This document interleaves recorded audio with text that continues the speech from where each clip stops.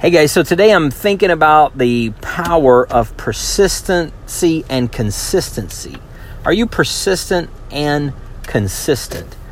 Bill Gates had a quote that he said, most people overestimate what they can do in 1 year and underestimate what they could do in 10 years.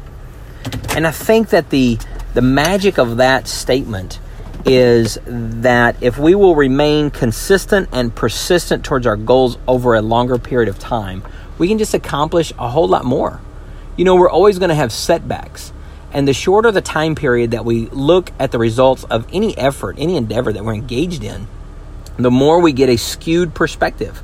We can see, successes and think, hey, I've made it, I've arrived, without realizing the other threats that are involved within our endeavor. Or we can look at setbacks and things that are opposing us and think, man, this is going terrible.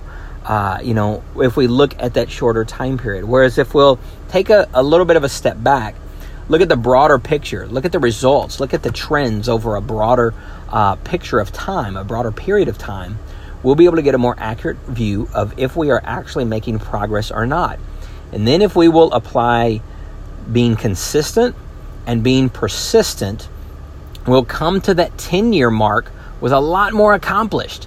Year after year in our organizations, in our businesses, in our lives, in our personal relationships, we might think, man, I just didn't make the progress this year that I wanted to make. But if you made some progress, and you extrapolate that over a period of time, and you allow those successes to build one on top of the other, on top of the other, on top of the other, there's an exponential effect that causes greater success and greater growth over a long period of time. The key is you must be persistent and consistent, which means you must not quit. You must not give up. So no matter what the challenge is today for you, I would encourage you with that. Don't give up. Don't quit. The Bible says, do not grow weary in doing good. For at the proper time, if you don't give up, you will receive a harvest. There will be a reward for you.